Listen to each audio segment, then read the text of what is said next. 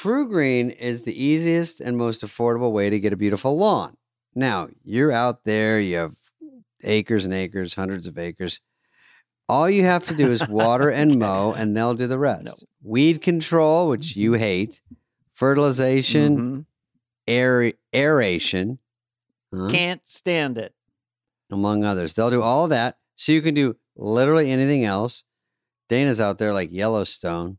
You have better things to do in your free time. I know you do. You don't want to focus on lawn care. True Green is too good to be true, is what I'm saying. But it is true, right, David? Because you're going to have more time to do things that you want to focus on. All the hard work, and it gets you to a great lawn. That's what you want. You take care of everything else you got to do in your life. You're very busy. Let True Green take care of this one thing. Get it off your plate. You know what? I do have some space. I want to put some grass down. I might. I'll call you later, True Green. Talk to True Green. Where can listeners purchase or learn more? You go to truegreen.com. You do you. Let True Green do your lawn care. Visit truegreen.com to get the best lawn at the best price with the best people, guaranteed.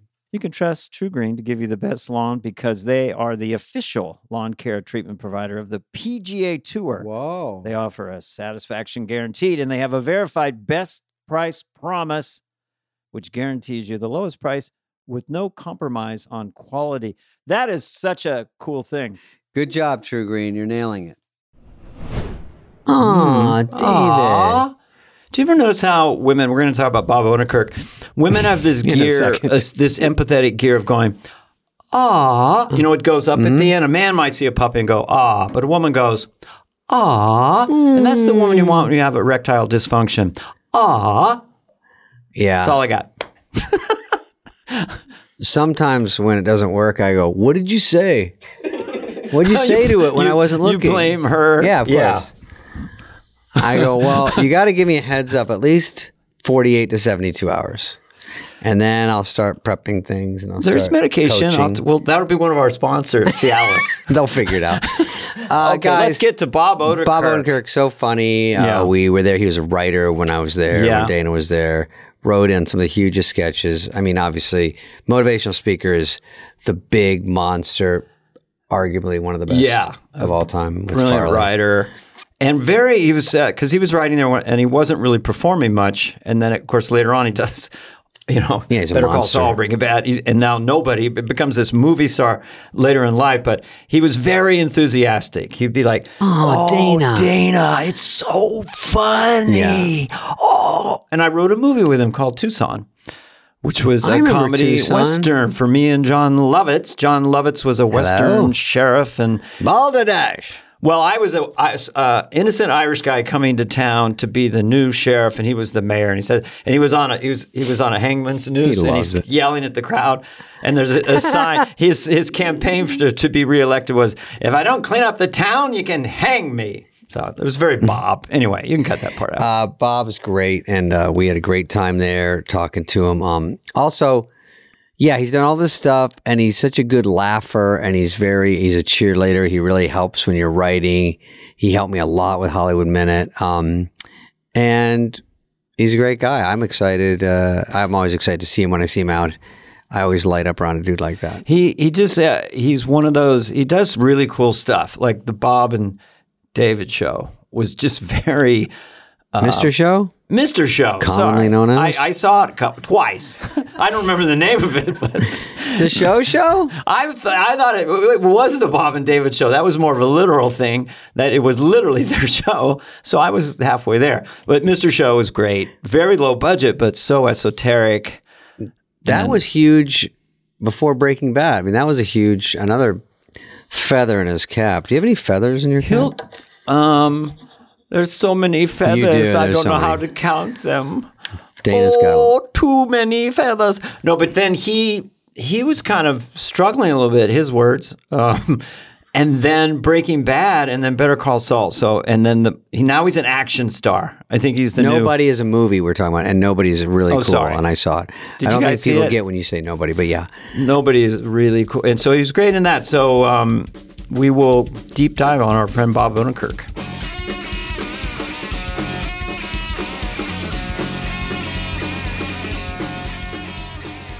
that Bob?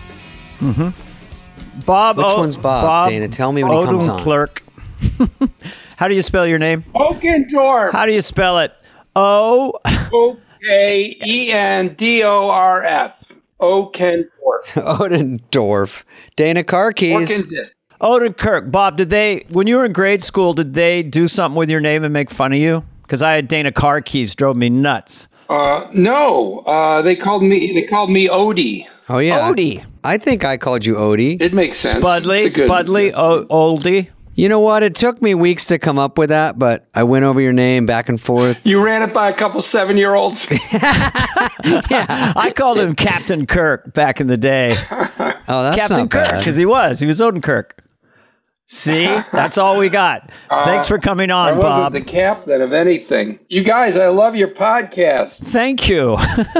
I can't tell. Podcasts are the place I go to hang out with my friends now. That's why I did this, because I don't get to have dinner with friends. I'm kind of an introverted person, and I stay inside a lot. So I'm in my room right now. This is really like a dinner. Even though you're broadcasting from the CNN headquarters. This is left over from the Drew Barrymore show yesterday. And we thought, should we keep it? I go, Bob will smile like he is now, so I can get rid of it. But what's the, you had Drew on? No, yeah, and then we went on her show, and she does a weekend update type segment. We were zoomed in, and this was the background. So look how happy Bob is. He's really thinking. Do you have any questions for Drew, Bob? No. No? We have to do some housekeeping. Oh wait, I have a great beginning. Ready? Here we go. Robert John Odenkirk was born in Benron, Illinois, to Barbara and John. Then you got SNL. Wikipedia alert. That's really all there is to it. That's really a big jump. Well, that's all that matters, a little right? birdie told me this morning. Little birdie. At a given point, he said everybody knew Bob Odenkirk was the funniest guy in Chicago. Someone told me that today when I was doing my research. At some point in time, his initials are RS. Oh, geez. Robert thought that. Robert thought that, but I don't think anyone else thought that. And what did Chicago vote on that? I just said it was common knowledge. No, they would have picked someone else. Larry. What's his name? He's a stand-up in Chicago. No, Larry Farley. Oh shit! No, he was actually really funny. The cable guy, comic who did zanies all the time. Doctor. I should know this. Chicago guy, and it never left the Chicago circuit. You know who's really funny is a guy named Mike Toomey.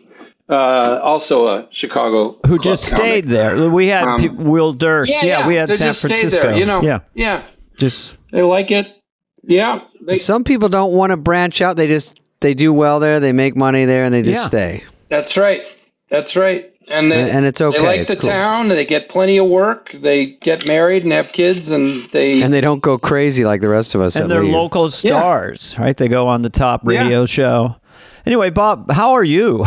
How are you? This is what I would ask you if we were at a restaurant. I'd say, Bob, how are you? Yeah.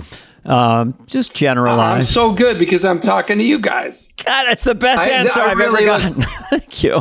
I really love that you asked me to do this and that I get to hang out with you because it's true. It's like I listen to podcasts to listen to my friends talk, to hear their voices.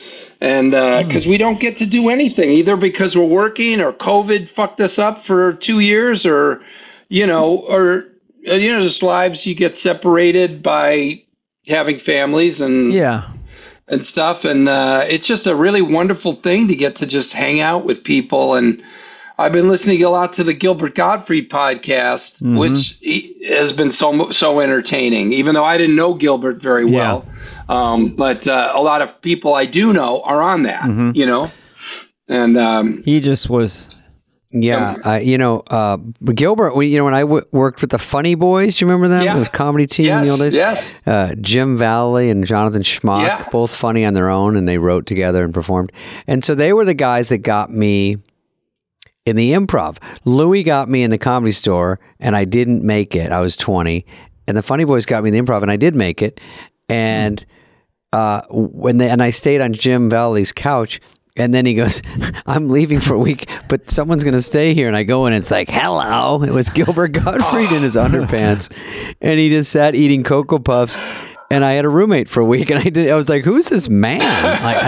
It's very weird to live with someone you don't know. And so I don't know him well like you, Bob, but I did get to spend a week just hearing him. Then I'd see him out and about. And he was so I just say what everyone else said. Very, very interesting brain and it sounds like interesting guy, very funny. Gilbert would share some certain sensibilities, Bob. The way he deconstruct. I mean, his Andrew Dice Clay bit, his bad impression. They were just so funny, and he was just.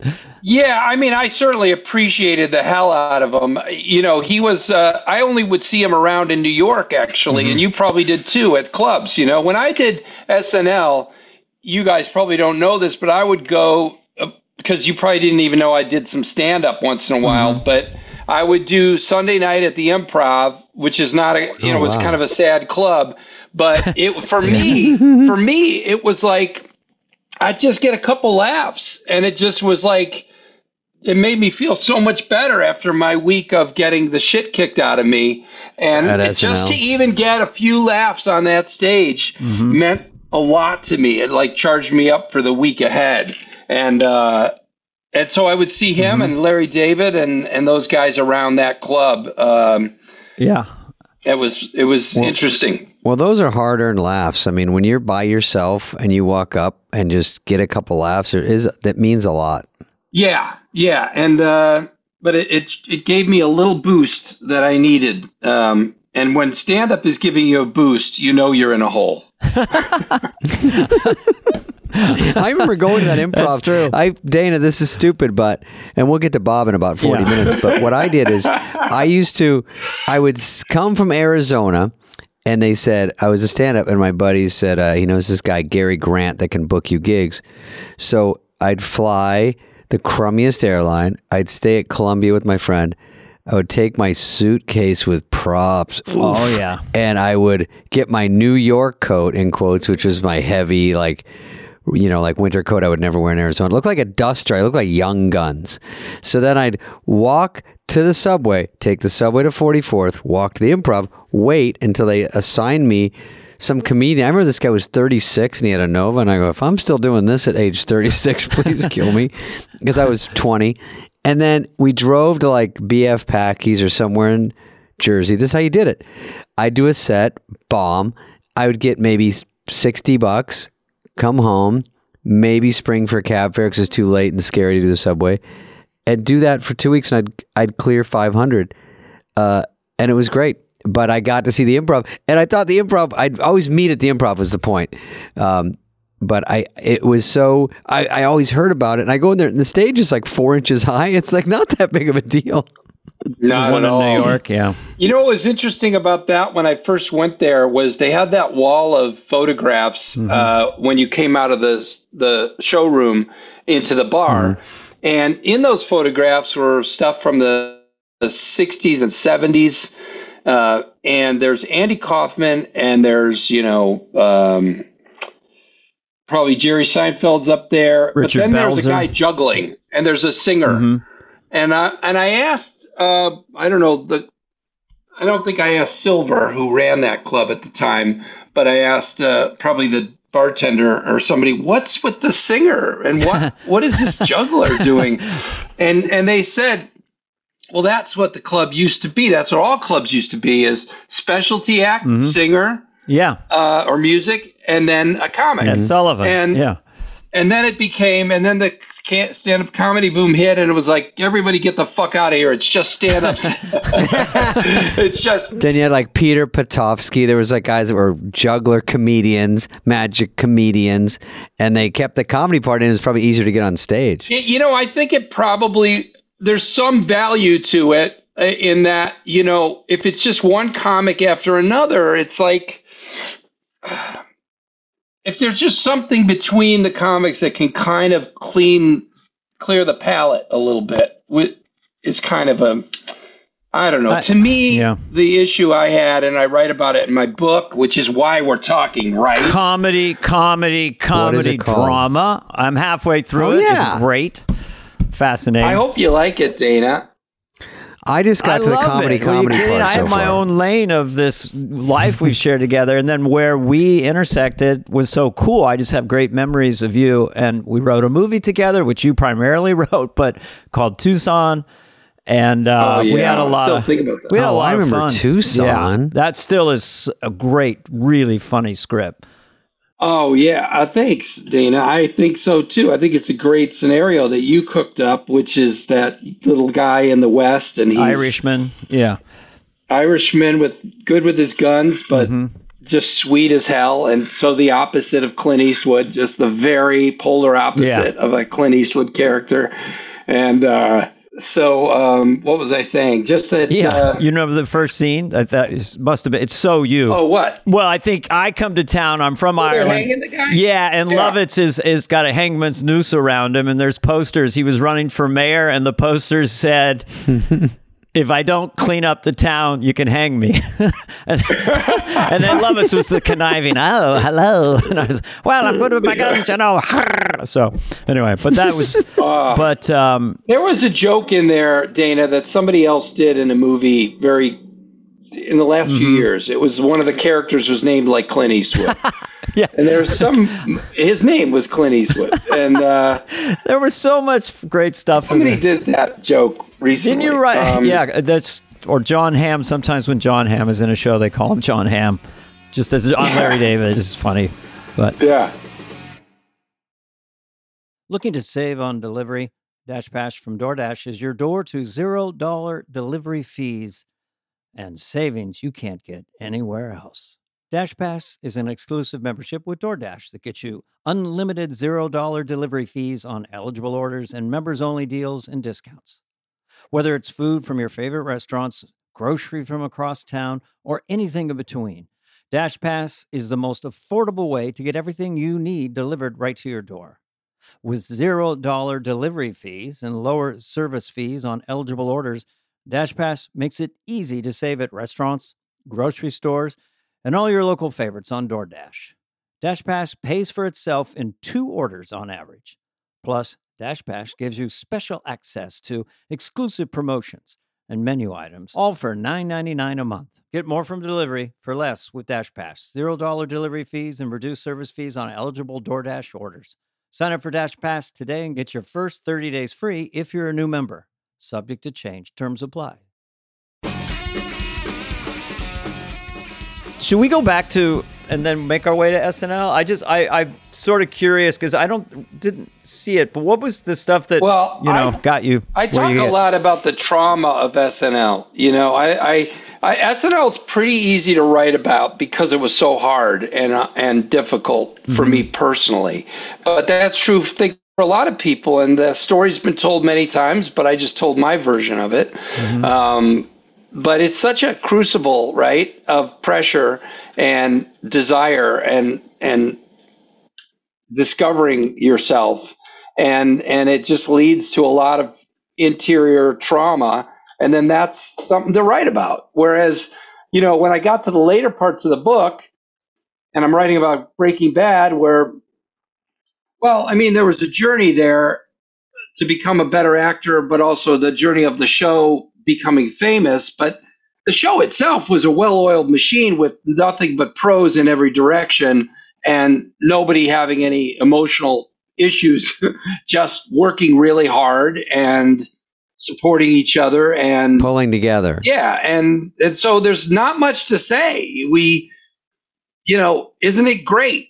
The writers did a great job, and then we all worked really hard and it turned out well. And there's nothing to say. It's not like if someone does a good scene and everyone goes, "That guy's the best one. He's the best one in that scene," and then the rest of the day you feel like shit. Right. That's different. You're getting it day to day. I assume, like you when you're doing Better Call Saul, and like, people hey, writing that was a great day. It's going to be great, right?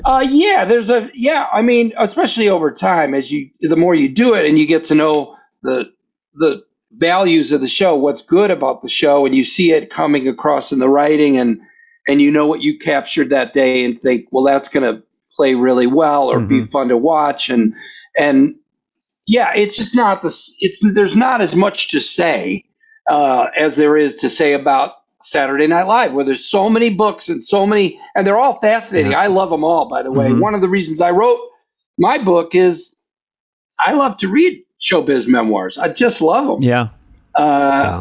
And usually when somebody gets into something that works or they're talking about their hit show, there's not much to say. It's all about the struggle and the failure and the loss that's where there's juicy stories. You know, Dana, when I got there, Bob was there Bob already was when I got to the I believe. Viewers. Yeah. Bob was there and Dana was there and I came in. And Bob is always, I saw Bob more than Dana just because Bob was a writer with me and we were in there all the time. But Bob's always sort of in a good mood, shockingly, when I look back, because it's hard to be in a good mood at that place. But always laughing, always took a second for me. So did Conan. But you guys at least would explain a little bit of what was going on, because I was really a rube, I was a middle act. I didn't know how to write. I didn't know how to use a yellow pad. I had a square wooden desk, and Downey goes, "Here's your room, bye." And I'm like, I don't know what's going on. What am I doing? And so everyone has so much to do on their own plate. You do, Bob, Dana does. And it's hard to take a second to tell someone, hey, because it's someone that not ultimately might take your job, but just one more person kind of in your way in a weird way. And you have to put that aside for a second and be a human being. And you did that. It was very nice. And now whenever I see you at a party, if it's a showbiz thing, I don't see Dana out as much unless we have dinner, but I run into Bob places and then I just beeline over to him because we always just start laughing within seconds. And that's fun to have. And we got through the craziness and we're both sort of sane, I think. Absolutely, buddy. That's how I feel. I never told you this, but that party at Guy O'Series where I met McCartney and got to sit with him for 15, 20 minutes. Nice. As Naomi and I were walking in, my wife and I'm dreading going to this party because I'm, 59 or at the time 54 or whatever, and thinking, fuck it, I don't want to go out anymore at all, ever. And I'm thinking it's just going to be intimidating. There's going to be famous people here and I don't know what to say to them. And I turn to Naomi and I go, you know what? David Spade will be here. And buddy, we walk in the front door and we look down the hall and there you are. It fucking blew our minds. I love He's a man about town. There was one time I went to Guys. I didn't even go I obviously don't go to the Oscars, but I didn't go to Vanity Fair or anything. I just went straight over to Guys because Rock was over there. And I get there, and before you get in, there's a line for the bathroom. So I just stand in line for a second, and then McCartney comes behind me, and then he has a little chitter chatter, and then I'm floored, and then Bono comes out. So I knew I was like, again, like you, I don't think anyone knows what to say to anyone. So yeah. I do a few jokes that, sort of strike out, and then we all kind of dart our eyes, and then I drift away. Bob, do you have something throughout, Mr. Show or anything? If someone comes up to you in an airport or something, I assume like most celebrities, specific compliments are the most flattering rather than you're great. Because someone came up to me, I'll just couch it. They came up to me at an airport and they said, I love skinheads in Maine, the thing I did with Colbert on my show. And it's so specific. My friends share that and laugh about it all the time. But you must have 100 of those, especially with Mr. Show. There's so many quirky... Mr. Show. Yeah, I'll tell you, everything. I have... we've all gotten to do lots of cool stuff between the three of us. I've just had the variety in my career is sometimes strange in its intensity, because this movie, Nobody, that I did, this action movie, that's like around the world, a whole different audience that probably they've never heard of Mr. Show. Some of them have seen Breaking Bad, and they're just like a whole nother set of people. But the strangest thing is I always do have to do the math when somebody comes up to me of like, I have no idea what you know me from, or what you think I did that was great. And I've had the biggest surprise is how more than a few times a year, somebody will come up and go, you are so great on How I Met Your Mother. I mean, you're just the best. Wow. And it's like, I was on the show 6 times. Do you have anything like that, David? Do you have anything? Probably. Yeah, I mean, there are little nuggets that I've done that people, I get Emperor's New Groove, and that's the only thing they know me from because my voice. And then you get things that are like Light Sleeper, where I played one scene, and someone doesn't really know you at all, and they know you're famous or you're something, but that's the only thing in your whole life they saw. And they appreciate it, so I'm happy. And it's true. I can sort of guess by who's coming up. I'm guessing sort of what they know me from. Yeah. You know what I mean? And you might be able to get a feel. If they just say you're great, I go, yeah. Well, let's dig in. I find that if someone is funny or in one scene of a movie or one part of a show, if they catch me and really make me laugh or impress me, I'm kind of like a fan from then on, even if it's just like a small cameo. Yeah. But Bob, the interesting part of your story, obviously, is like we know where it sort of is. It went. And I'm just wondering, when we go back to 87 to 91 and knowing you and your work ethic, your smarts and funny, all that stuff, like, how does that guy, what was the emotional, I mean, who was Bob in those years that was so tenacious and so talented that then you went to this, and then, of course, nobody is, that they're going to make 10 of those. That was so great for that genre, to reinvent that genre. Thanks. Listen, first of all, I got to tell you, when they finally greenlit that movie and I went to go make it, obviously I'm thinking probably we're going to fuck everything up and it'll be a mess. But I also thought, if it works, yeah, then the thing I'm most excited about is my friends going, what the fuck? Yes, I said it. I'm like, what? It's like Bob is doing this now, and it's not a one-off. That is too good. It's like too fucking good. I watch it and I go, this better be exactly what I think it's going to be, and it was, and it delivered. And the fight, I think it was on a bus or something. I'm like, what the fuck? Fight scenes, I couldn't even do. I was like, I'm a bigger puss out of all of us, and I couldn't even do the fake stunts for that because I'm such a puss. I'd be like, we can't even fake do it with you. Yeah, it's because I go, I don't really need to get beaten up, but I can't lift my leg up and kick, and this will hurt my clavicle if I hold this too high. So I liked that it was you, and you have to be in shape. Oh yeah, just to do a fight scene, a fake for that, right? I really to pull did. punches, to do anything. Guys, I worked really hard because I knew I had a long way to go, and listen, right from the start, it was like, look, if we're going to do this, it's not going to be ironic. I'm not going to wink at the camera. I'm not going to give myself an out. I'm going to look like an asshole. I'm going to look like a huge badass middle life crisis. Loser, pathetic, like what happened to you guy. I'm going to do this thing all the way or not at all. And then if it works, it's amazing. Yeah. And if it doesn't work, well, who didn't think it wouldn't work? I mean, come on. But I did. When do you realize it worked?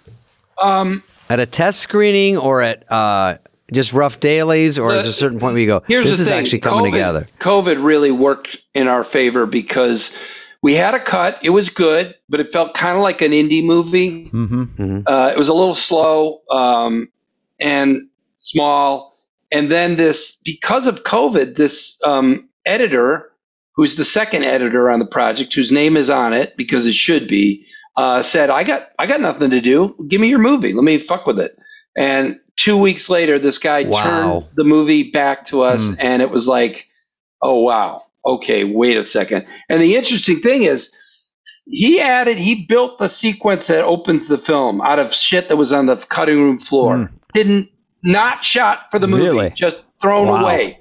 What a worker. And everything else in the movie, all he did was chop it a little bit, shift some of the order a little bit, not much.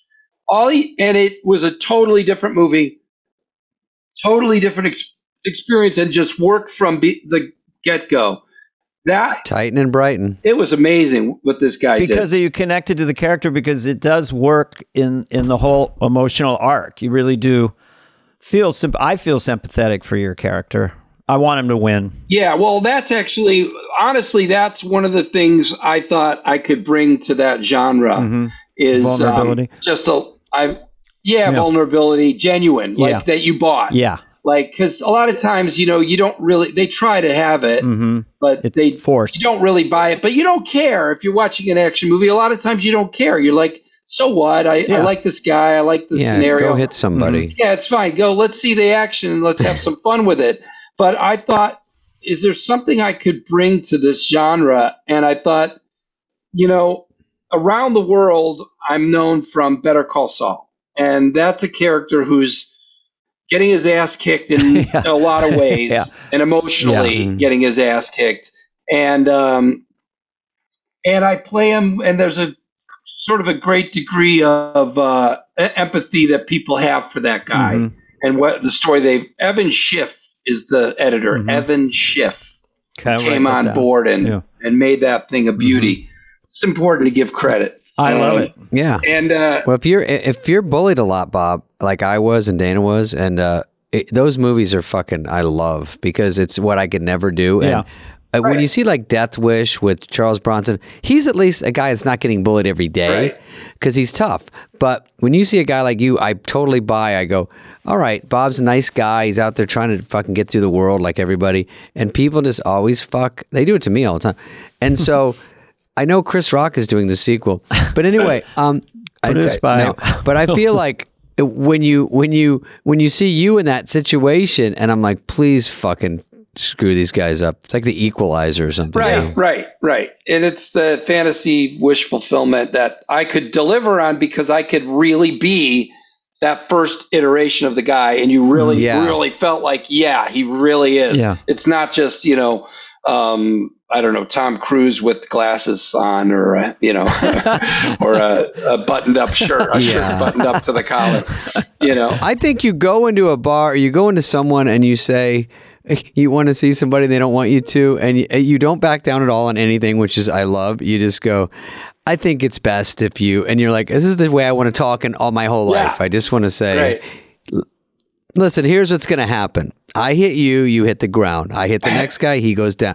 And the guy's like, what are you talking about? And you're like, you wait about 30 seconds. You'll see how this hit goes. I love that shit. Well, I love it. So the fun of this idea, this thing I had, the secret I had inside me when I'm training, which is like my friends, Dana Carvey, David Spade, all these guys, if I get to make this and it comes off, they're just not going to know where to turn. They're going to have to go to the hospital and get an MRI. Definitely. It was a little bit of opening an old-fashioned newspaper. Bob Odenkirk starring in action film. What the fuck? And the poster's like you kind of beat up, I think. That is a great poster. What's going on here? Yeah. Well, it was a great joy to make that happen and to have that come to life. But anyway. Buying someone jewelry is usually a great experience all around. To get a beautiful gift, you get the unforgettable moment of seeing the look on their face when they open it. The tricky part, Dana, as you know, figuring out how to get the perfect piece at the best price. I hate to say it, price matters. I mean, that's why I recommend for any jewelry purchase, you source it from BlueNile.com. They've been with us for a while. Yeah, Blue Nile offers thousands of independently graded diamonds, David, and fine jewelry at prices significantly below traditional retail. They also offer peace of mind with every purchase. They have some of the highest quality standards in the industry.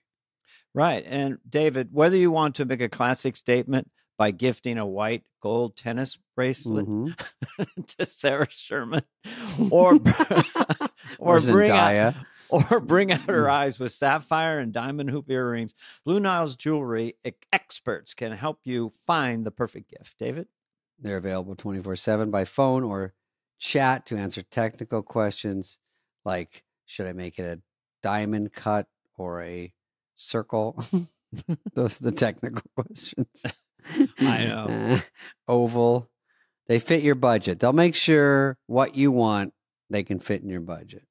Yes. It's very difficult to buy jewelry for someone because, it's a subjective thing, and you'll be guided with this company's going to help you make the right choice. You give them a little information and they'll go, sapphire. It's hard to roll down to your local strip mall and go, we're a jewelry store and we sell trucker hats. It's like, that's not what you want. Or sometimes they have a small jewelry kiosk inside a Denny's restaurant, and it's like they're flipping hot cakes and I'm trying to find my loved ones. Yeah. Yeah. No, thank you. You can feel great about your purchase because Blue Nile also offers a diamond price match guarantee. Oh, that's nice. So you can't lose. No, just in case. You got 30-day returns. Shop Blue Nile today and experience the ease and convenience of the original online jeweler. Go to BlueNile.com today. That's BlueNile.com. Would you like to learn a new language? Oui. See what I did? Oh. No, I said we like French. Oh, okay. Oui. I have, ever since I've seen Pepe Le Pew and his way with women, I thought, I want to learn a new language. You know what? I do have because I do voices and stuff. I do like the sound of French language.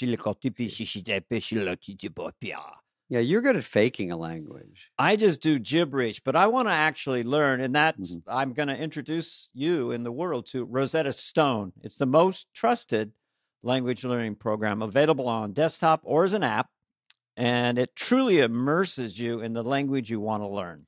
Yes, I've heard about this and talked about it for a long time. It's a trusted expert for 30 years. They have millions of users, 25 languages offered. So I think that pretty much covers the globe. You've got your Spanish, your French, you were just talking about, Korean, Dutch, Arabic. Fast language acquisition. There's no English translations, so you really learn to speak, listen, and think in that language. That's the hard part, I think. That's it. And it's an intuitive process. You pick up the language naturally, first with words, then phrases, then sentences. And it's all designed for long-term retention, which is great because I took Spanish for 12 years and all I know is how to find a library. Yes, I know. Donde está la biblioteca? So this one, really, you retain it. I learned German and I know hast du Schwester? No, hast du Bruder? No, nein, aber zwei Schwester. That means, do you have a brother? No, I have 3 sisters. I took German for 7 years, and all I remember is Gesundheit. What does that mean? That means bless you. Oh, okay. Yeah, so someone sneezes. Gesundheit. Rosetta Stone, that's not going to happen. Another thing I love is they have a built-in true accent feature that gives you feedback on your pronunciation. That's like having a personal trainer for your accent. Very important to being understood in a foreign country is to do it in kind of the rhythm of the way that language is spoke. Right. You don't look like some clown. Desktop and app options, audio companion, and ability to download lessons offline. By the way, the lifetime membership has all 25 languages for any and all trips and language needs in your life. That's lifetime access to all 25 language courses Rosetta Stone offers for 50% off. What are we waiting for? It's a steal. What is going on? Don't put off learning that language. There's no better time than right now to get started. For a very limited time, Fly on the Wall listeners can get Rosetta Stone's lifetime membership for 50% off. Oh, yeah. Visit rosettastone.com/fly. That's 50. That's like the highest I've heard of. 50% off, unlimited access to 25 language courses for the rest of your life. Redeem your 50% off at rosettastone.com/fly today.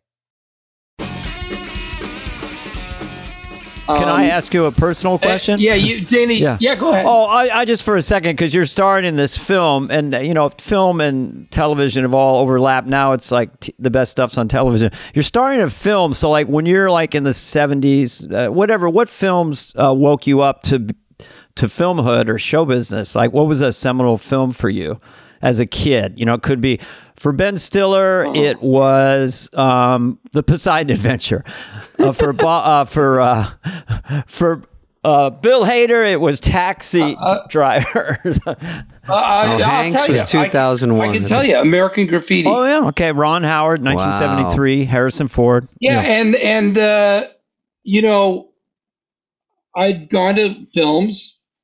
Fun movies at the Cineplex, and they were just building Cineplexes at the time. But we had an old-time movie theater in our small town of Naperville, Illinois, and I'd seen a John Wayne film there on its first run. Big Technicolor. That's how old I am. Oh. Yeah. Rio Lobo. Yeah. Oh, I thought it was the Cowboys. And I liked it, and it was great. And I loved going to movies when I could. But we didn't go to a lot of movies, but going to that little old theater where, they showed just the latest thing from the studios for a week or two, right? And seeing American Graffiti, man, that was a totally different vibe than everything I had seen. I remember it in that theater or anywhere. That was, it was new wave for film in America, and it felt more real. It had a modern energy to it, and it's a very good film. Yeah, I mean, George Lucas. It's really good. Yeah. It's so interesting to see a movie that sort of changes the way you think, and maybe it tilted you toward comedy, maybe not, but just that's the beauty of movies when you see a bunch that do nothing and you're just sort of killing time, and then one just grabs you. Right. Nothing like it. It's what you want to do when you make movies. You go, I want one that people remember. Right. Something. That's the funnest yeah, part. that's the thing a movie can be that a TV show pretty much isn't, which is this kind of very core elemental connection that just gets you deeply. It's like it's a fable and it really takes you on a ride. I think with TV, you're always, no matter how well it's done, you just aren't as close to those lead characters. You're still just watching the story. You can be totally wrapped in the story, but you're just not. I don't know. I feel like movies just kind of grab you and take you on that one ride, and you feel close to those characters in a personal way. But I it's just agree. theory. It might be the fact that it's singular, Bob. Yeah. Like it's just you go, and this is at beginning, middle, end, and you go, wow, and you want to see the whole thing again. And TV, sometimes you go, if someone says, "Did you see the series?" I'm like, oh, what? And they're like, it's on episode 4. Yeah. I mean, like season 4. You go, I can't. But I don't have 200 hours right now. Yeah. Go ahead, Bob. I just think the power of film more than ever now is turning off the cell phone and not being distracted, because you're watching something with your wife, you're enjoying it, and then ring, ring, a ding, a ding. I mean, it's just it's a problem. Yeah. So the focus of a film. Well, is really strong and really a powerful experience. Anyway, I still love TV, and I love everything that we all get to do, and I like moving around, and I certainly don't think I have a future as a movie star, but I will get to make a few more movies, but it's not important to me. It wasn't like the drive of my life. I was driven by comedy, as my book really, really says. I mean, I'm really trying to warn people with that title. I know a lot of people know me from Better Call Saul and Breaking Bad, but I want to say, oh, right. I'm going to talk about, comedy in Chicago in 1985, and you're probably not going to give a shit about that. And right. You definitely have fans that don't know you from comedy at all. Yeah, at all. That's rare for us, for comedians, that you have a whole huge new crowd.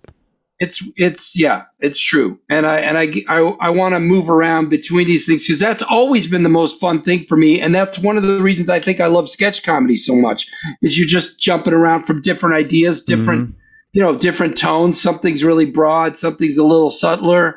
I like jumping around between all that stuff. So how did you find yourself? Because not everyone, if people should read the book, but just quickly, that journey from, I know Monty Python was a big wake up call for you, and then you went to Chicago Second City. But what was it about Monty Python that's not in the book? What are your even today? You feel like that is the one that you and your brother Bill just went, holy shit. Yeah, I think. There's a lot of comedy in the 70s that we all watched. It had kind of some of it was great, for sure. I mean, I loved Carol Burnett's show. The vibe with those people was like joining a party that was a very welcoming party. Friendly and sweet. It wasn't like they were, friendly and sweet. And we sure needed that in my house.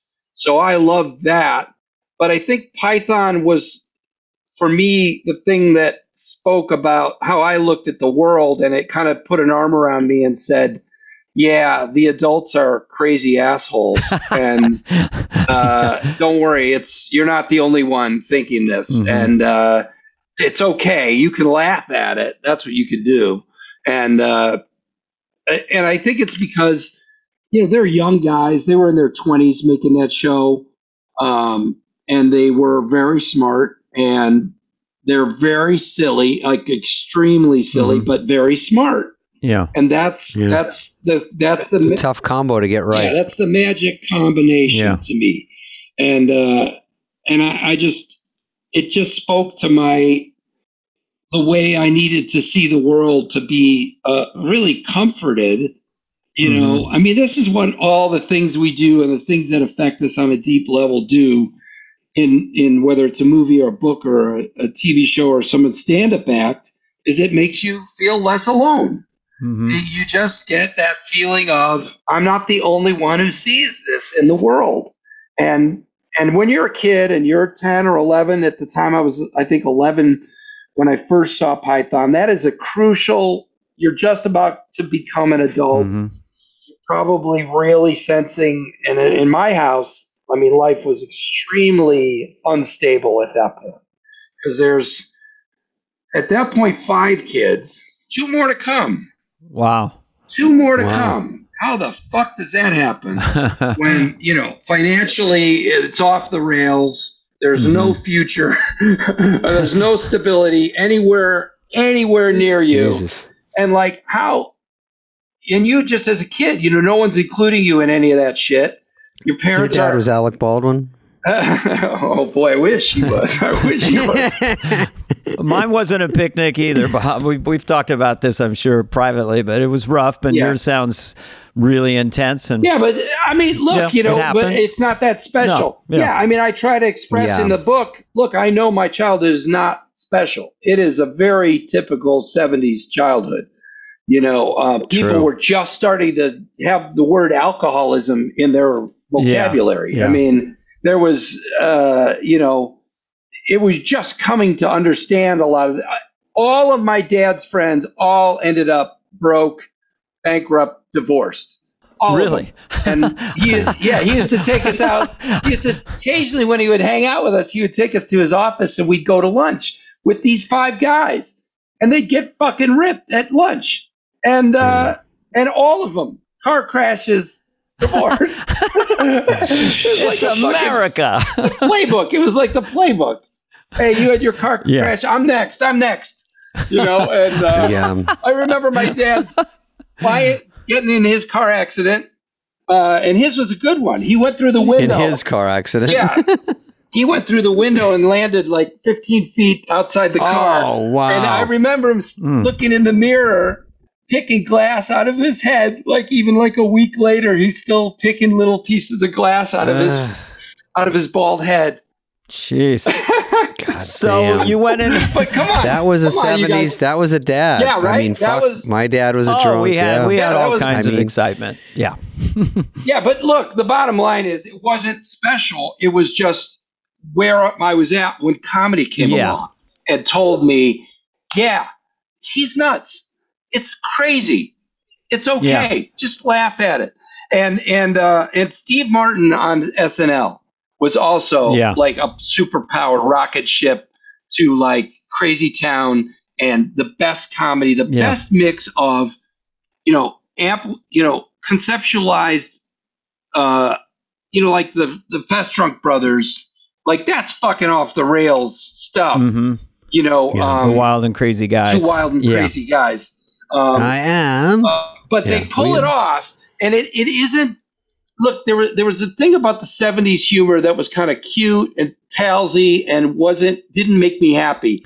The dangerous stuff is what made me happy, and that's what came around this time for me. Yeah, Carlin. By the way, your American Graffiti was my Life of Brian in Arizona. Really? I saw Life of Brian, and I was like, what the fuck is it? I didn't know anything about Monty Python. I just went to a comedy, and we snuck in because it was R-rated. Wild.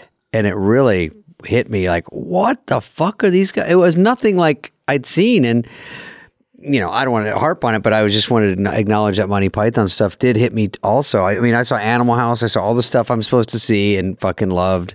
And then that was just a little different move, and smart, silly, of course, and just doing stuff we didn't do here. Oh, yeah. Yeah. I had the same reaction. All of my friends loved it. And you, now, Bob, I have to ask Bob if he wrote for Dennis, because I didn't know that. I don't think I knew you wrote for Dennis Miller before SNL. Yeah, before I got on as a writer, I would send jokes. Well, I would send scripts to Robert. Mm-hmm. Here's what happened. Okay. I was doing different crazy shit in Chicago. Stand-up, sketch shows, anything. And Robert Smigel, I'd seen his work at this little theater that we all went to school at called the Players Workshop, and he wrote a show there that later became a hit show. It ran for like a year and a half and made tons of money. And so I saw that show in its early iteration, and it was already solid. It's such good writing and so strong. It's so, like, it just works. Like, I had a hit ratio of like 15%. and I didn't care, by the way. That was fine. And Smigel had a hit ratio of like 90%. And it was like... Yeah, he was a big slugging percentage. Like, holy shit, man. I don't know where that comes from. You know, Robert says it's the Rupert Pupkin effect is what he calls his achievement as a young writer, where all these years I've been pretending in my head that I was this writer, and I've been sort of writing stuff in my head like Rupert Pupkin in his basement. And then he said, if you notice on the show, in the movie, The King of Comedy, when he actually gets a chance, it actually works. He's actually pretty good. Yeah. And it's like just from hundreds of hours of doing it in front of the wall. Interesting. And I hadn't done what Robert did, I think, not even close to the hours he'd put in on really examining writing and sketch work and what a sketch is. But I saw his work. I loved it. He saw me in this crazy show. It was off the rails, silly stuff, but I was doing characters, and the only thing you could recommend about it was my commitment and my silliness. I mean, it was super silly. And he got that I was willing to just go that far and thought it was cool. And we started writing a show together, and then he got hired at SNL. Mm-hmm. And so here I am in Chicago, and he doesn't know anybody when he gets to SNL. So he's calling me up on a Monday and going, I have these 2 ideas, calling me again on Tuesday, reading the script to me. I'm going, do this joke. What about this? I'm just pitching him jokes. And he just has a partner, even though he's, at SNL, new to the job, and he's got someone to call and work his stuff with. And so I'm sending stuff in. I guess he's sharing it with some other writers. And then I'm sending jokes in for Dennis, and Dennis is doing them. I mean, know what that means to somebody who's waiting tables in Chicago. You see a joke on the air? Yeah, I remember my first joke. I remember delivering food to the table at Ed DeBevick's in Chicago, and I keep checking the screen because they have SNL on. You can't hear it, but it's on the TV. And there's that picture of Bob Hope, and there's my nasty joke, mean-spirited joke. Mean-spirited from this fucking kid. Do you want to tell us what it is? The statute of limitations on respecting Bob Hope for his earlier work ran out today. Taking a shot. I love it. And that's the statute of limitations. It's all the language, and it's like a nicely, tightly written. Funny. And it's short sweet. and tight. Yeah. But, and people. And it's something everyone's thinking. Yes, no one says out loud. No one says out loud, and and it did great. And Dennis does a couple of my jokes over the next year or two. And Smigel, actually, there was one scene I wrote that got on. It was the Sideshow of the Stars. So, they had Circus of the Stars. And this was Sideshow of the Stars, where they have, I don't even remember the jokes, but somebody's got hair all over their body that you didn't know or something. Some sitcom actor. And Robert, of course, punched that way up. But that was the only sketch that I got on when I hadn't been a writer there yet. And then I had that meeting with Lauren that I detail in the book, and I kind of exaggerated. Oh. But the truth is, Dana and David, I went into Lauren's office, and I really did think this guy does not want his ass kissed. He's heard enough people, praise him. He wants to, if he's going to hire somebody, he wants to hear somebody with a critical mind. Some moxie. I got to hear what you said. I'm sure it's in the book. Well, I mean, I just went like, yeah, I don't know. What do you think of the show? Do you like it? I don't know. I could fix it. It's been better. It's been better for sure. I mean, I think the early years. Wow. And what comedy do you like? What do you like? Oh, Monty Python. Monty Python. Now that was great, and that was great because it was smart and silly, and they didn't have to. They knew their lines. They weren't. Reading cue cards. Yeah. I'm fucking ripping the show. Because thanks for coming in, Bob. I kind of think he's going to like this, I mean, talk about not reading a room, man. Holy shit. And the fact that he hired me is insane. The only thing I had in my favor was he doesn't really, he doesn't have to examine that kind of hiring that closely. I mean, if a couple of writers want you to hire somebody, you're going to say, sure, go ahead, give them a try. Mm-hmm. We can try. They think they're good because he's not first. How can he tell in a meeting? Yeah, but also, and he goes, in fairness, I wasn't listening. The other thing I'd say, David, is, I mean, Lauren loves Python too. I mean, friends with all of them. Lauren also, Lauren probably would say, if you said, what's the best comedy show of the last 100 years? He'd go, oh, well, it's not my show, it's Monty Python. And so the fact is he probably kind of, well, the other thing is he also knows what it's like to sit across from a very nervous young person who doesn't know what to say, is completely wildly intimidated. And he's just done that 10,000 times and probably kind of gave me a little break for that. Maybe. Sure. He's very funny also, and I don't know if that always comes across that we talk about him because we joke, but he's very funny, he's very dry, and when you can make Lauren laugh at read through, it's so fun when he cracks up. Yeah. Sometimes he slaps the table and laughs and you're like, "Oh my god, what a home run." Yeah. I never did that, but yeah. Bob, we Dana, I don't know if you remember when I was having some troubles on the show, and I think I would just credit Bob with the one in my picture in my head when I'm joking about People Magazine or just killing time in the day. And Bob is a great laugher, by the way, which always helps disarm, and make you feel better. Very generous laugher. And a sincere laugher. Sort of came up with Hollywood Minute and steered it with me. And remember, Bob, we were thinking maybe it could be a show. Oh, David, what did I do to help you with that? Well, I just said what you do here back in the writer's room, you should just do that. Yes, it was something that simple, but it made me, and we were framing it, and I'm like, could it be a show called Guess What? Remember, it's like, guess what? You're an idiot. And then it turned into like just a series of photos, which when you said that Bob Hope one, that was kind of like a simple way it's put, do a joke, try to think of something people are thinking. Everyone's kissing ass to celebrities. And I was unknown, which helped, just innocent looking.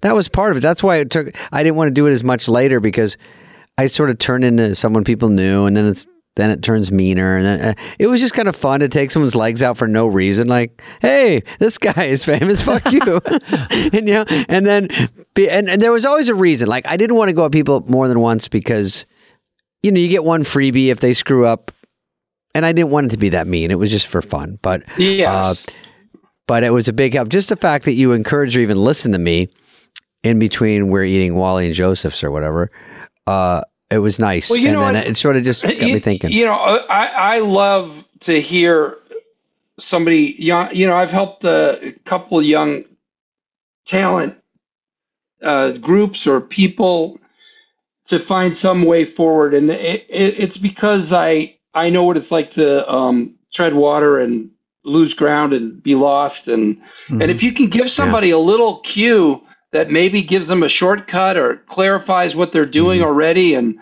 it's a great feeling to be able to do that. And I guess I've done that even more than I thought, but yeah, I like to do it. I mean, part of it is, one of the ways that you can use your skills when you've been at SNL for a few years as a writer, and by the time you were there, I'd been there for 3 years, and I finally was feeling like I'm starting to understand what the show needs. Because instead of what I wanted it to be, which was insane, because it's never going to be Monty Python. It's not change it to it's what not you gonna- want. Oh my God! There's so much about Deal with it. the reality. What's the reality? How can you help? forever. What's the show is? It took me for years. Yeah. But somewhere around my third year, my brain started to calm down and go, wait, it's not this other thing that you want it to be. It is a thing that has all kinds of. First of all, it's so fucking hard to do. Whenever we talk about it and we critique the show, and I mean, the fucking thing just on the face of it is impossible. It's absurd. It's an impossible thing. It's absurd. And the more I go back, the more I go. When I go back and see the show being done, I'm like, oh my God, this is impossible. And when I was young, I never thought that. Oh my God. When I got hired there, I was like, come on, how come this isn't better? Come on, work, you guys. This is not hard.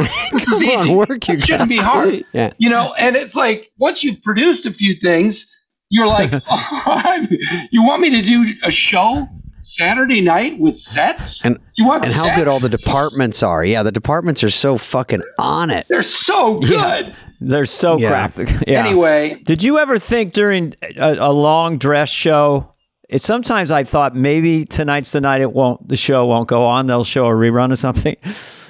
Sometimes it just seemed I never thought that. I mean, I think it more now, but again, when I was there, Dana, when I started there, I had I don't know, you guys know, the people who start in this business, there's such a strange mix of confidence, self-doubt, ego, self-hatred. It's the weirdest. Like, how does it work? How does it work that you have a friend, we all have a friend, literally walks around all day hating themselves, talking about how stupid and dumb they are, and then gets on stage and tells a crowd of strangers what they think. Yeah.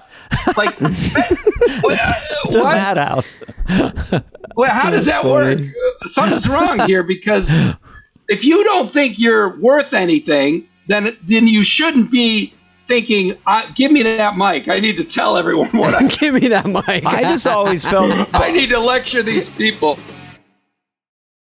Homes.com knows that when it comes to home shopping, it's never just about the house or condo. It's about the home. And what makes a home is more than just house or property. It's the location and the neighborhood. Yes, exactly. This is really, really a smart thing. If you have kids, it's also schools, in regards to homes, nearby parks, transportation options. That's why Homes.com goes above and beyond to bring home shoppers the in-depth information they need to find the right home. Yeah, and when I say in-depth, I'm talking deep. Each listing features comprehensive information about the neighborhood, complete with a video guide. They also have details about local schools with test scores, state rankings, student to teacher ratio. This is stuff you need. They even have an agent directory with the sales history of each agent. That's right. So when it comes to finding a home, not just a house, this is everything you need to know all in one place. Homes.com. We've done your homework. Rewind it back to the days of chillaxing on the beach and all-day fun with spring break on DraftKings Casino. Play exclusive games like Fan Fave Rocket. The excitement is endless, the vibes are right, and the cash prizes could be huge. New players start playing with just $5 and get $100 back instantly in casino credits. Download the app and use code FOTW to book your one-way ticket to fun with DraftKings Casino. The crown is yours. Gambling problem? Call 1-800-GAMBLER or visit www.1800gambler.net.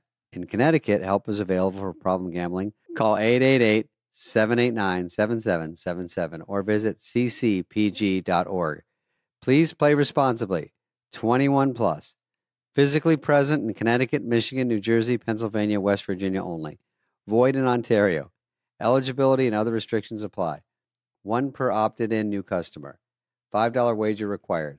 Max. $100 in casino credits awarded, which require one-time playthrough within 168 hours. See terms at casino.draftkings.com/promos. Restrictions apply. Bob, I always felt if I didn't kill, I'd get fired. I felt like I had to destroy it. Maybe I pushed a little too much at times until I got to Johnny Carson. Was the only sketch I did toward the end where I wasn't pushing. But I just wanted to make the point that, are you still with us? Your screen's frozen. Oh, okay. Yeah. God, you were just... Oh, yeah. Is that it seemed like you were... Like, if you told me you had a pretty good time on SNL, wouldn't surprise me, because it seems like you were sort of around a lot. Like you'd be in a room with Conan or Robert, or here's an example I wanted the audience to hear. Franken and I are doing a George Bush Sr. We're sitting around somewhere going, hey, I'm doing the thing, gotta do it. And then it was, we're trying to go, I think Al said, in the lesson of Vietnam, and you had just eavesdropped or just walked by and you just went, stay out of Vietnam. And that killed on the show on Saturday. Lesson of Vietnam, stay out of Vietnam. Do you remember that moment, Bob? But I think you were around the show a lot. Grumpy Old Man was really you originated that. I don't know. It seemed like you were around. I listen, if I try to think of the things I contributed to SNL, and basically I say in my book that I didn't help at all, and I got paid, and I learned so much about how to write a sketch and what a sketch is made of. And then I gave nothing back, nothing in return. Like Lauren totally got the shit end of the stick with me. But probably those things maybe added up to something. The little things that I was able to do because Robert included me in writing, or, anybody did. I mean, I can think of some of them because they stick out because they were, it meant a lot to me when I was able to help and say something that helped. I wanted it to work. That's the other thing. Sometimes I think when I talk about the show, it sounds like I hated the show or thought it was dumb and fuck this place. And it's not true. It's not true. I wanted nothing more than to be helpful and meaningful there, and it would have meant so much to me to feel that way. But I just did my best, and but you brought in like motivational speaker, which is one of the greats. I mean, that's just that alone. You could have fucking walked off. David, that was after I left. That scene was on. Is that true? That was the next. Yeah, that they did that scene the year after I left. Now they gave me credit for it, of course, because I wrote it. I wrote it alone in my apartment in Chicago. But that wasn't even. I had left. Van Down by the River. Just that. Wow. Van Down by the River is poetry. I mean, just the fact that it's one of the most. I mean, listen, I just was in the scene and I hear about it every day. So, but I had nothing to do with it. I just was cast. Thank God, Lord Jesus. Well, you guys know that as proud as I am that I wrote it, and I'm supremely proud. It's a standout moment in my life. And SNL's the fact life. Is, Chris Farley is the reason. Freight Train. He's just, come on. I mean, that guy. I mean, I talk about him a lot in the book, and it's weird, and it's fun to talk to you guys right now because I mentioned to Howard Stern on his podcast that it's strange to write about somebody who I mean, David, you were very close to him. I was not. I mean, I felt very close to him, but so did anyone who saw him perform. Or even hung out with him. Or He's met such him. a sweet. Yeah, he was so nice and look in the eye and just like shake your hand and be happy. And they felt like, oh, that's why he was so lovable. They're like, oh, this guy's my friend immediately. Yeah, Howard said, I didn't really know him. And I said, but you did. You did. Because you saw him. Perform. Yeah. You saw him as a... That's basically what it was, yeah. And so I felt a little strange about writing as much as I did, but it was pure honesty. And he affected me and impacted me greatly, as he did everyone who got to know him. So, it's fun to talk about how I got to write that sketch and that it played so well on the show, but it's all Chris, The show is always performance. One of the things that probably bothered me was that SNL is always going to reward and celebrate a performance laugh over a construction story laugh. And as a writer, I'm wanting those two to at least be equal. Right. Or if not, lean in my direction, where you go, yeah, that performer who says blah, blah, blah, he's all right. But the fucking idea, that's so well constructed. And that probably was Jack Handy, right? Jack Handy. Yeah. A Jack Handy sketch is a Jack Handy sketch. It is funny because Jack Handy is fucking genius. And it does it. You can put 7 other actors in there. If they're okay, you're going to laugh your ass off. Caveman lawyer. I mean, Phil was great, but the concept of what it was just so Jack Handy. And Phil nailing it, but he's nailing a great piece of writing sketch that was written so well. And Handy sketches, like a fingerprint within a half a page at read through. You're like looking around going, is this Jack Handy? Like it's immediately comes out of the gate. So Bob, we know you have another appointment, so I just wanted to ask you about your health for a second. How are you? People say to me after that I had my event, they said, "How do you feel?" Even a year later, are you feeling okay? And I always go, I either feel perfect or I'm in the hospital. So there's no like Bob's having a good day today. You're completely whole and energetic and healed because the science is there to make this go away, right? Yeah, absolutely. I'm great. I'm working out, doing the same workout I did when I did Nobody, and I'm back to it, and I feel great. I've got good energy all day. It took a while, Dana. I had 5 weeks off after the heart attack. I had 5 weeks off, and then when I went back to work, they limited my hours to 12 hours a day, and that was actually limited. That was really so quick. We could get started here. Yeah, and I needed that. Because I really got to about 8 hours a day, and I would just start to sit down in the closest chair to the set. It takes it out of you getting stents, and the drama of it, all of it makes you weak for a little while. Yeah. So it took a couple more weeks or even a month and a half or two before I felt like I could do even the 12-hour day fine. But I'm fine now. And I would just say that, whatever. I knew that thing. I knew that the plaque was building up, and I should have been on medicine. And anyway, I'm going to be okay now. And I got a lot of a lot to think about after it happened and now. And I wanted to ask you, because you've also had a heart issue. Do you ever sometimes lay in bed and listen to your heart? I would say in the first year after all that, any kind of little thing or skip a thing or whatever, it took me a while to let that go. But I'm really aware of my heart. Like if it's beating rapidly, I'm aware. So yeah, that. But you weren't before? Not in the same way. Not in the same way, but I love getting my heart rate up. I love breaking a sweat. I do everything the same. I was just very, very lucky. And what I want to tell people with Bob here is that, there are statins, there's medicines, and there's diagnostics, CT heart scans. There's ways to be ahead of this. Thank God Bob had who he had around him at that moment. But there are ways to prevent it. It's not a death sentence. It doesn't change anything. And it's the medicine and the technology has gotten so brilliant since the 90s. So I would just encourage people to get checked out if they have a family history.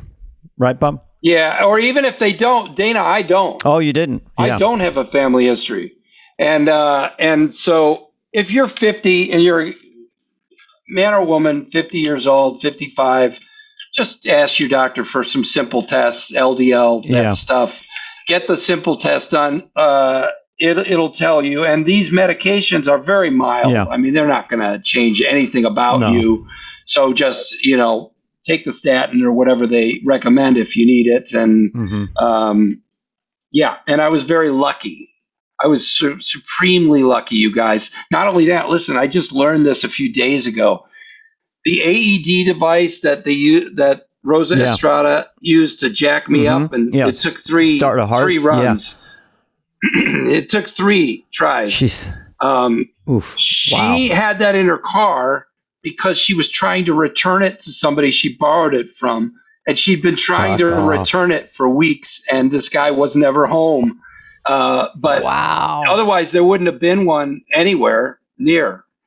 And so only because this guy wasn't there to answer the door, that she had it in her trunk of her car and could go run and get it. You know what's weird, Bob, is my brother Brad lives in Albuquerque. He's the guy I based Garth on. He had a massive heart attack 20 years ago. And 2 paramedics were part of the track club. And he just went lights out. Same kind of thing. 15 minutes of all that. Start the heart. He's fine today. So, and it was in Albuquerque too. But so I know right 2 there. people in Albuquerque who freakily had heart attacks where they should have had them. You don't want to have a heart attack alone. Terrifying. Well, there's 2 ways to look at it, David. It's either terrifying or it's exactly where you should go to have your heart attack. Albuquerque. Yes. Listen, I have a history of having an attitude. I would love to talk to you guys for 5 more hours. Yep. I love you, Bob. Thank you for coming, man. Thanks so much. Yeah, Bob, it's been such a pleasure. Guys. You're right. We could go for 5 more hours. Peace out. All right. Miss you, buddy. Thanks. Miss you too. See ya. Take care. See you, pal. Bye-bye. Soon, I hope. Hey, what's up, flies? What's up, fleas? What's up, people that listen? We want to hear from you and your dumb questions. Questions, ask us anything. Anything you want. You can email us at flyonthewall@cadence13.com. Steve Rusnak. Guys, if you could star in a bio about anyone, who would it be? You guys are fantastic. I guess I can't do bio movie? Judy Garland. Someone already did that. Renee Zellweger. Who would I be good? Probably who would the you Life be good and as? Times of David Spade. Oh, yeah. We could play each other. Yeah. Because I don't think I could do I think I could play anyone. I actually, if I think about it, I would love to put prosthetic makeup on. What's it going to be? And do a movie where I play Dwight D. Eisenhower. No. Riveting. Everyone's waiting for it. This is the week. I tested for the movie Amadeus. I was 3rd in line for that movie. Amadeus playing Mozart. And he's like a boy child. I can play 1,000 things and you can't.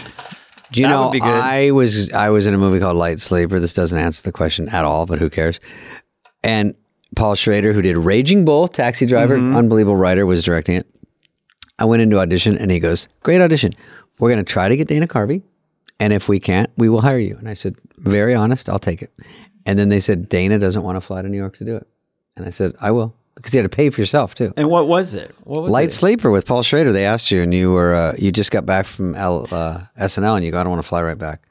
It was only a 1-day shoot, so I did it. Well, they used to nickname Kevin Kline Kevin D. Kline because he always said no. I think I was second in command.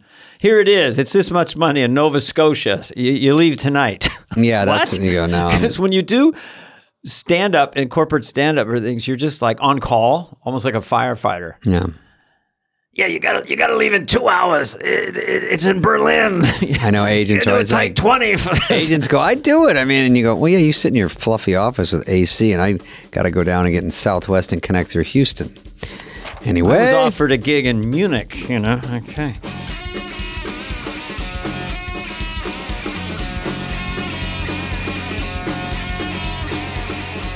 Fly on the Wall has been a presentation of Cadence 13. Please listen, then rate, review, and follow all episodes. Executive produced by Dana Carvey and David Spade, Chris Corcoran of Cadence 13, and Charlie Finan of Brillstein Entertainment. Production and engineering led by Greg Holtzman, Richard Cook, Serena Regan, and Chris Basil of Cadence 13.